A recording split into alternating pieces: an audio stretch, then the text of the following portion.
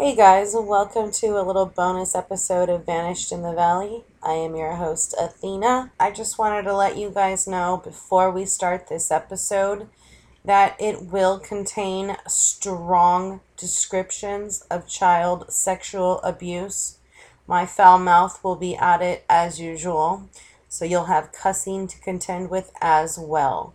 So just be aware this is a heavy episode that deals with child sexual abuse, and it's not for the faint of heart. But it is important that you listen to it. This stuff is going on today, you guys, just like it's gone on in the past. And too often, the perpetrators of these crimes are getting away with either slaps on the wrist or absolutely no punishment at all, when the victims are stuck with a lifetime of pain. Are you lost?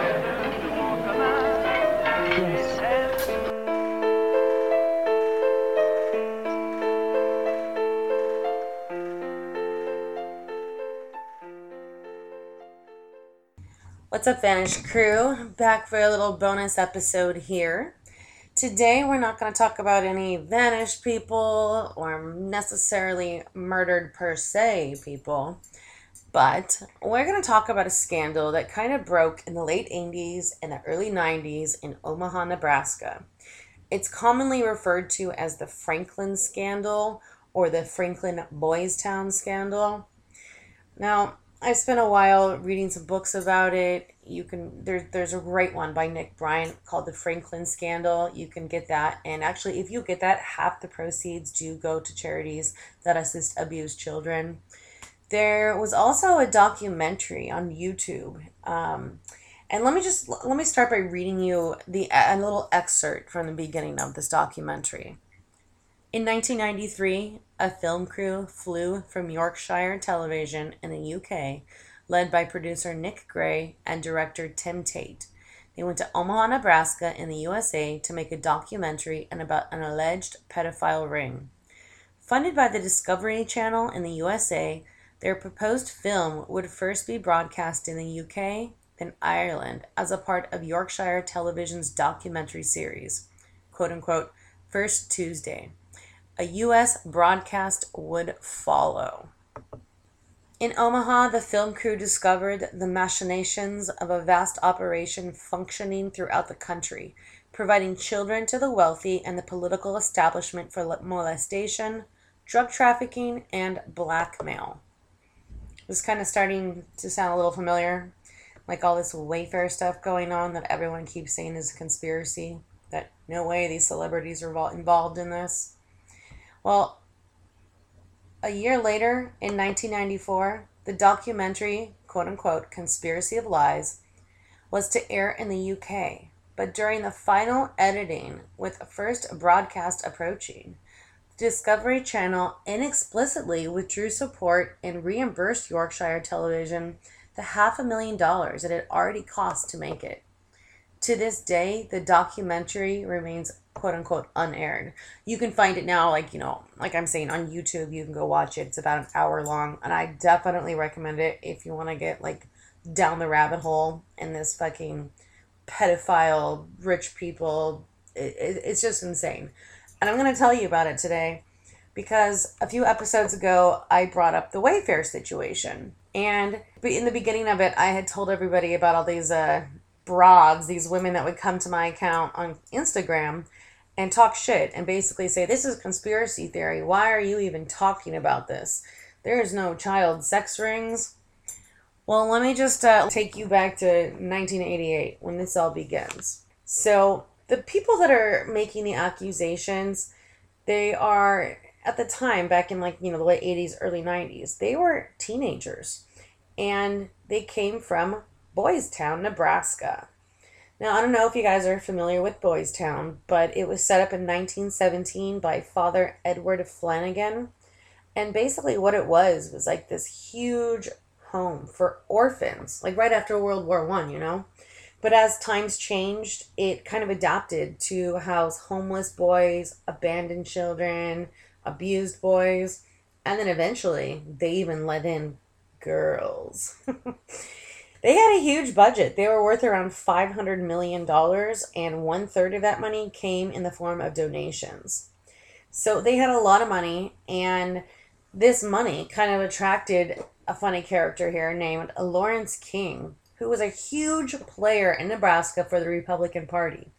At one point, he takes control of a credit union called Franklin Credit Union. It was failing when Lawrence King came in and took over. So he starts getting all of these power players in Nebraska to get accounts there, put money in there, and starts, I guess, talking with the CEOs over at Boys Town and gets them to put millions and millions of dollars into this credit union. And Boys Town wasn't the only one. The other bankers in Nebraska invested money in this credit union, the other top businessmen in Nebraska, other politicians. Suddenly, this credit union is flowing in the cash. And at the time, Lawrence King was only making about $25,000 a year because, by definition, credit unions are supposed to be nonprofit. So he can't be, and it's not like he's, the president of a bank and can make millions of dollars or whatever at the end of the year. It's not how it works.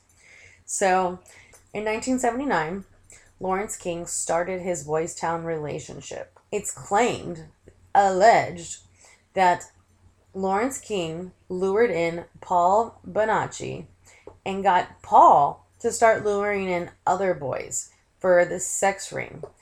And both of these guys, Paul, and we'll kind of run into him later, but his name is Troy Bonner, they all give the same account.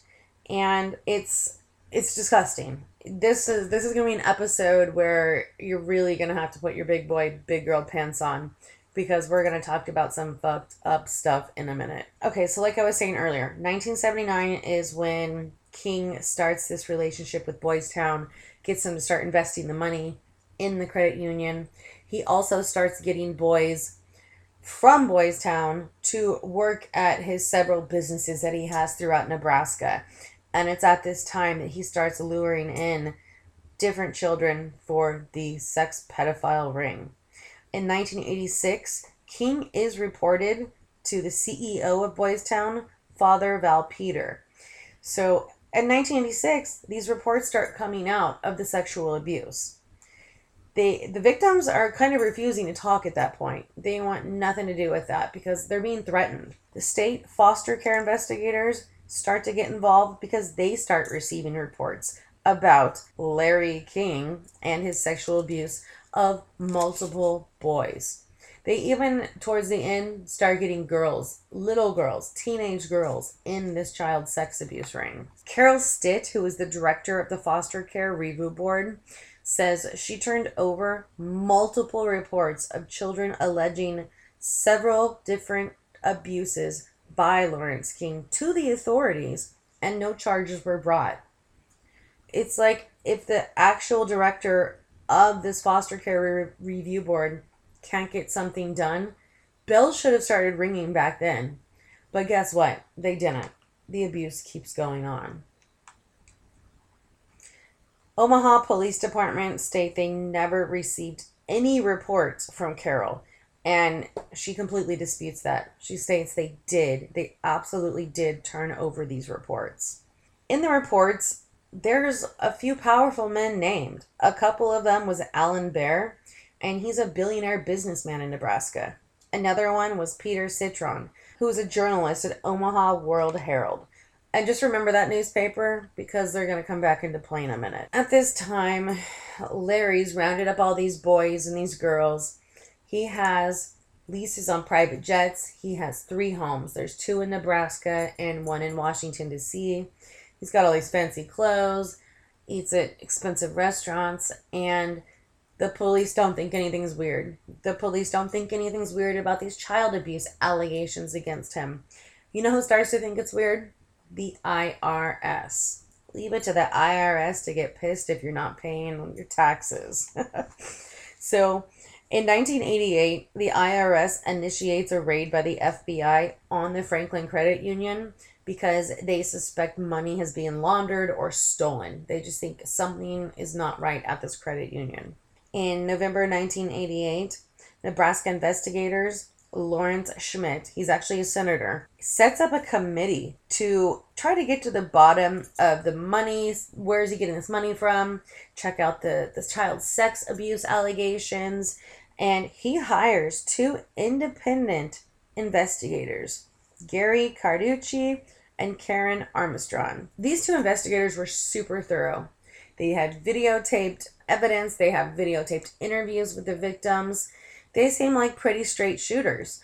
I watched some of these interviews with these kids, and just when they're describing the horrible torture and the sexual abuse that they went through, their body is like physically reacting. There's one part where Paul Bonucci is being interviewed basically, and he's describing the abuse he received at the hands of Lawrence King, Alan Baer, and Peter Citrion. He describes being anally raped, tied up, burned with cigarettes, and basically tortured. Some of the torture and rape includes, shoving huge vegetables, basically anally raping them. There's one of them, Troy Bonner. He actually has scars all up and down his arms from the burns that he received from these people.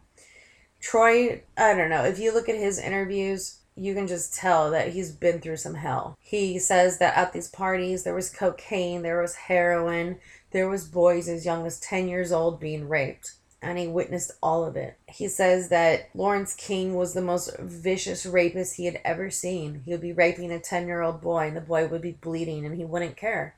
He would pull out and then go right back at it. He says this guy is basically just like a demon. Paul is corroborating all of this. We also get a female victim named Alicia Owen. She states that Lawrence King had handcuffed her hands and tied her feet to the bed. And this is all recorded. All three of them state this abuse has been recorded. So she's handcuffed and tied to a bed and gets raped by him. It's horrific. Somehow, the reports, police are saying they never got it. The Omaha police say these reports were actually turned over to the FBI and the Nebraska State Police. The Nebraska State Police and the FBI have come to the conclusion that it was just a carefully crafted hoax. The FBI went as far as to get Troy to call Alicia to set her up on the phone to try to basically get her to admit that it was all a lie. And from the conversations I heard that were supposed to be the FBI wiretapping, in my opinion, she never admitted that it was a lie. She seems incredulous that Troy has recanted the story. At this point, the FBI had threatened Troy so much that if he didn't recant, somebody in his family was going to get hurt or he was going to do serious jail time. And he was a teenager at this time. Of course a teenager is going to be afraid and recant. Basically what ends up happening is Troy goes before a grand jury and states that everything about the boys' town and the sexual abuse and the pedophile ring, it was all lies. And Alicia, she sticks to her guns and she goes before the grand jury to describe just torturous scenes of being flown to Washington, being tortured by politicians there, being taken on midnight tours of the White House, which Troy and Paul had both corroborated. They both have stated they had been on midnight tours of the White House. They say the person that took them on this little, White House tour was Craig Spence. And you gotta look into Craig Spence. He's a whole nother fucking nightmare story if you want to look into him. But apparently he gets arrested at a later date for running child sex rings or just prostitution rings. I'm not exactly sure if they even differentiate between the two later on. A lot of people discount him because he's gay and he had AIDS. And back then, if you had AIDS, you were stigmatized. Yeah, like I said, that's a whole nother story. And I'll get into a little bit more about Craig Spence a little bit later. But let's get back to the grand jury. So before the grand jury actually even starts the case against these three, Schmidt, the senator that basically headed the committee into the Franklin scandal investigation, he was told to turn over all the evidence that he had come up with to the FBI. And no sooner does he turn over this evidence does the FBI leak the documents to the media, and the media began a campaign to basically discredit and mock the victims. Something that if it happened now where victims were basically just destroyed in the news, that I just don't think it could fly now. But back in 1988, 1990, they were fair game. They ripped these kids apart and totally just discredited them in the media. So, Omaha World Herald, the newspaper that the accused journalist Peter Citron just happened to be working at, they were one of the main instigators in this campaign of like just total character assassination. That's basically what happened to these kids. So they get to the grand jury, and like I was saying earlier, Troy has recanted, but Alicia is sticking to her guns and basically telling them the tortures that she went through. Before she testified, the FBI had warned her too, that if she goes before the jury and tells them about these people, names, and tells them about the sexual abuse, that she will be prosecuted for perjury. And she says no, so she's going to tell them what happened to her. By the end of the trial, she's facing, check this out, guys, you're not even going to believe what this child, she was like 15 years old, she was facing 9 to 28 years for perjury. There's like, at the time, there was not another case in the United States anywhere near a 28-year sentence for perjury, for lying about sexual abuse in this case. So there's just so many things like that are sticking out that just sound insane, like a cover-up. Like, why is the FBI leaking documents to the media about sexual abuse victims? That's just insane and unheard of. It really makes you wonder why. What was the FBI trying to hide? Were they trying to protect the businessmen that were involved? Were they trying to protect the politicians? Because the sex ring was brought to Washington, and it's been said over and over again that the highest levels in Washington were involved in this pedophile child sex ring. So Alicia goes to jail. She's in prison for years. And at this point, there's really not much that can happen. Gary, the original investigator that collected all the evidence, he thinks he has a smoking gun. He's received information that there is a little black book with names, dates, phone numbers, credit card receipts, canceled checks, that kind of information. So on July 11th, 1990, Gary and his son AJ are flying home from Chicago, and their little private plane explodes. Both of them die. The first sheriff that arrived on scene states he found pictures of child porn scattered across the field. Well, guess who shows up to clean up the mess? The FBI shows up and basically claims all the debris, everything found there as evidence, and everything remains sealed. The whole National Transportation Report sealed with the FBI.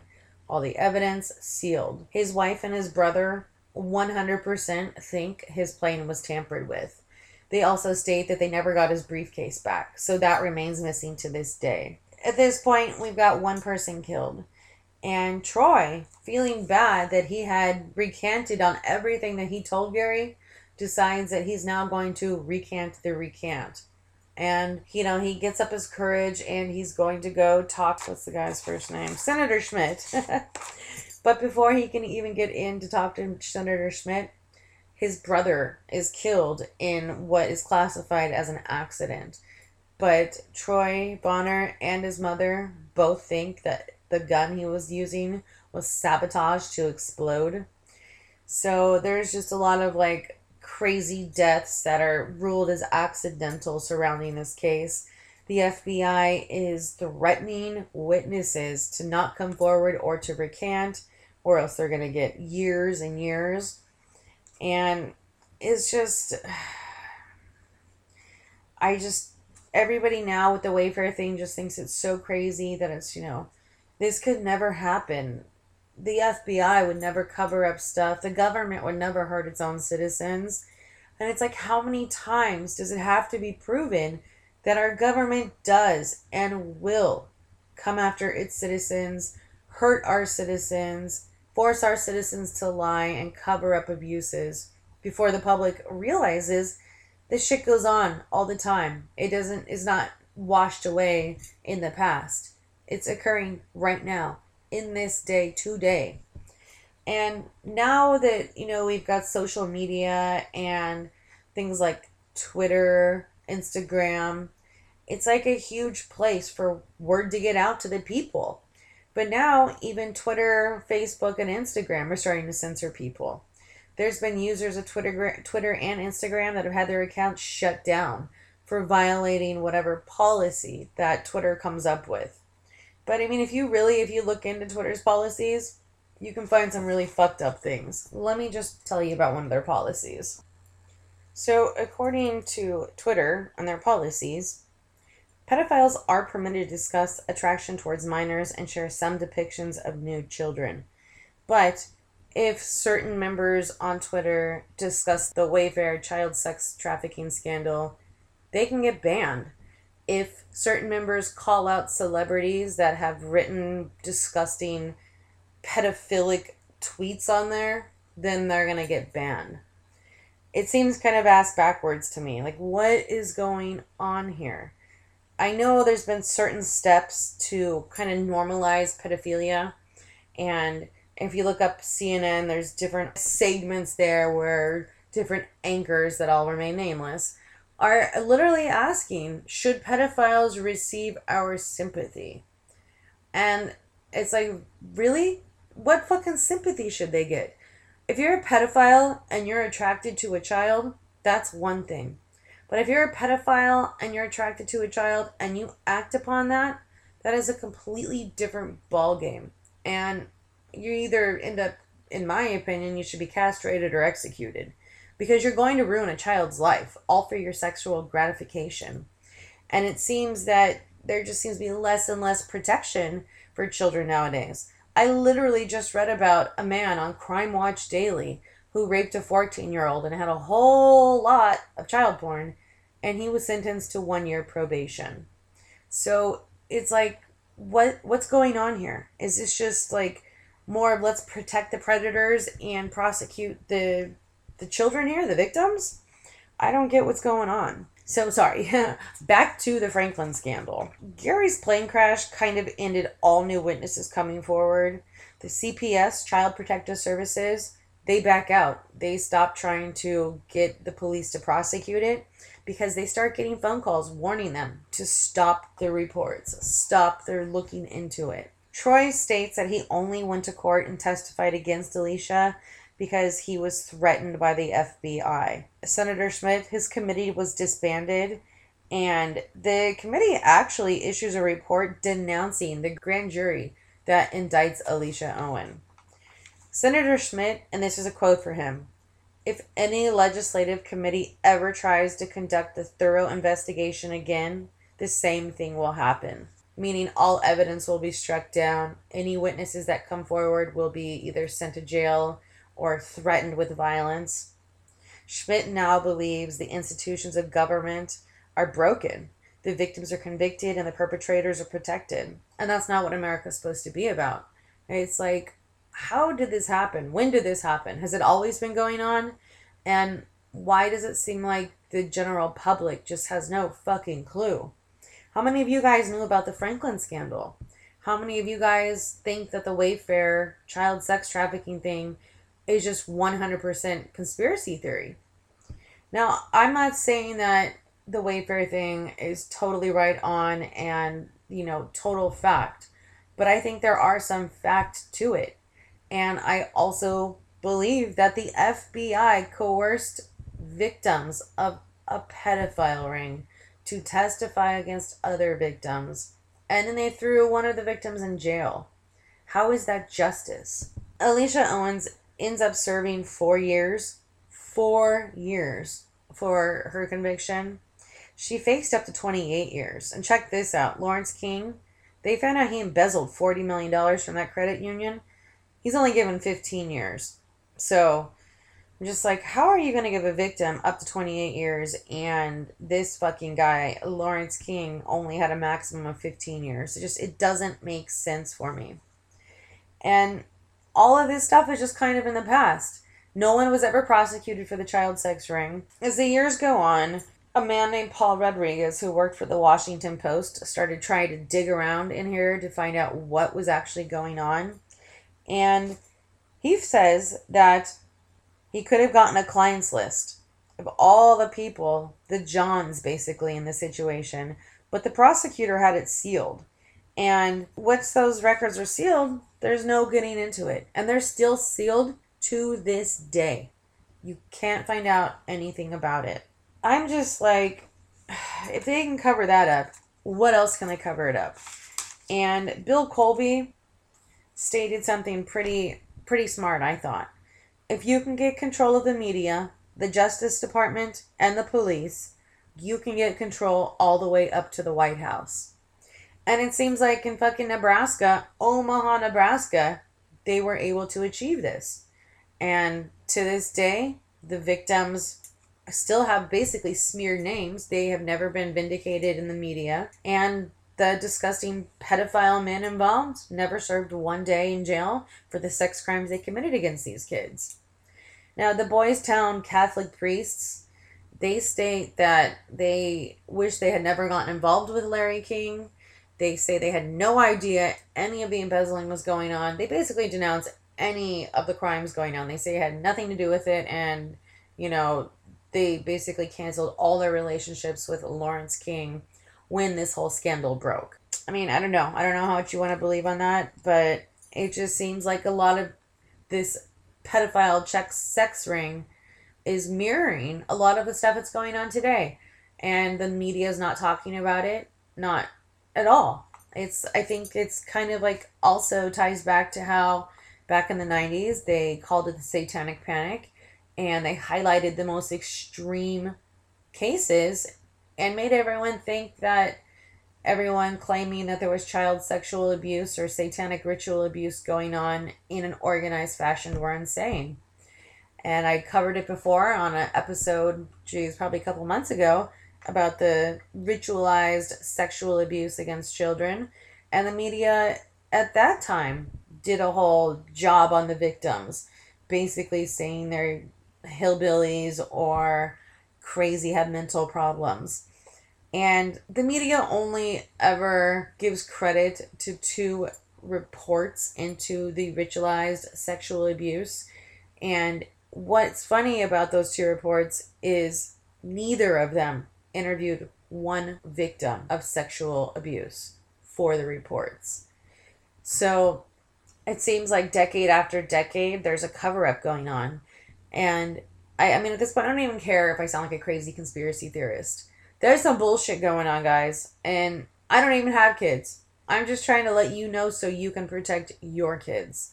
There's something going on, and it's being covered up. It can be covered up at the highest levels, but children are the target. So protect your children and do your due diligence. Look into what I'm saying. Look into the child sex abuse that's going on, how children are being traded on the internet, sold on the streets. It's happening every single day. So, I don't know, guys. Be aware. Don't forget your pepper spray.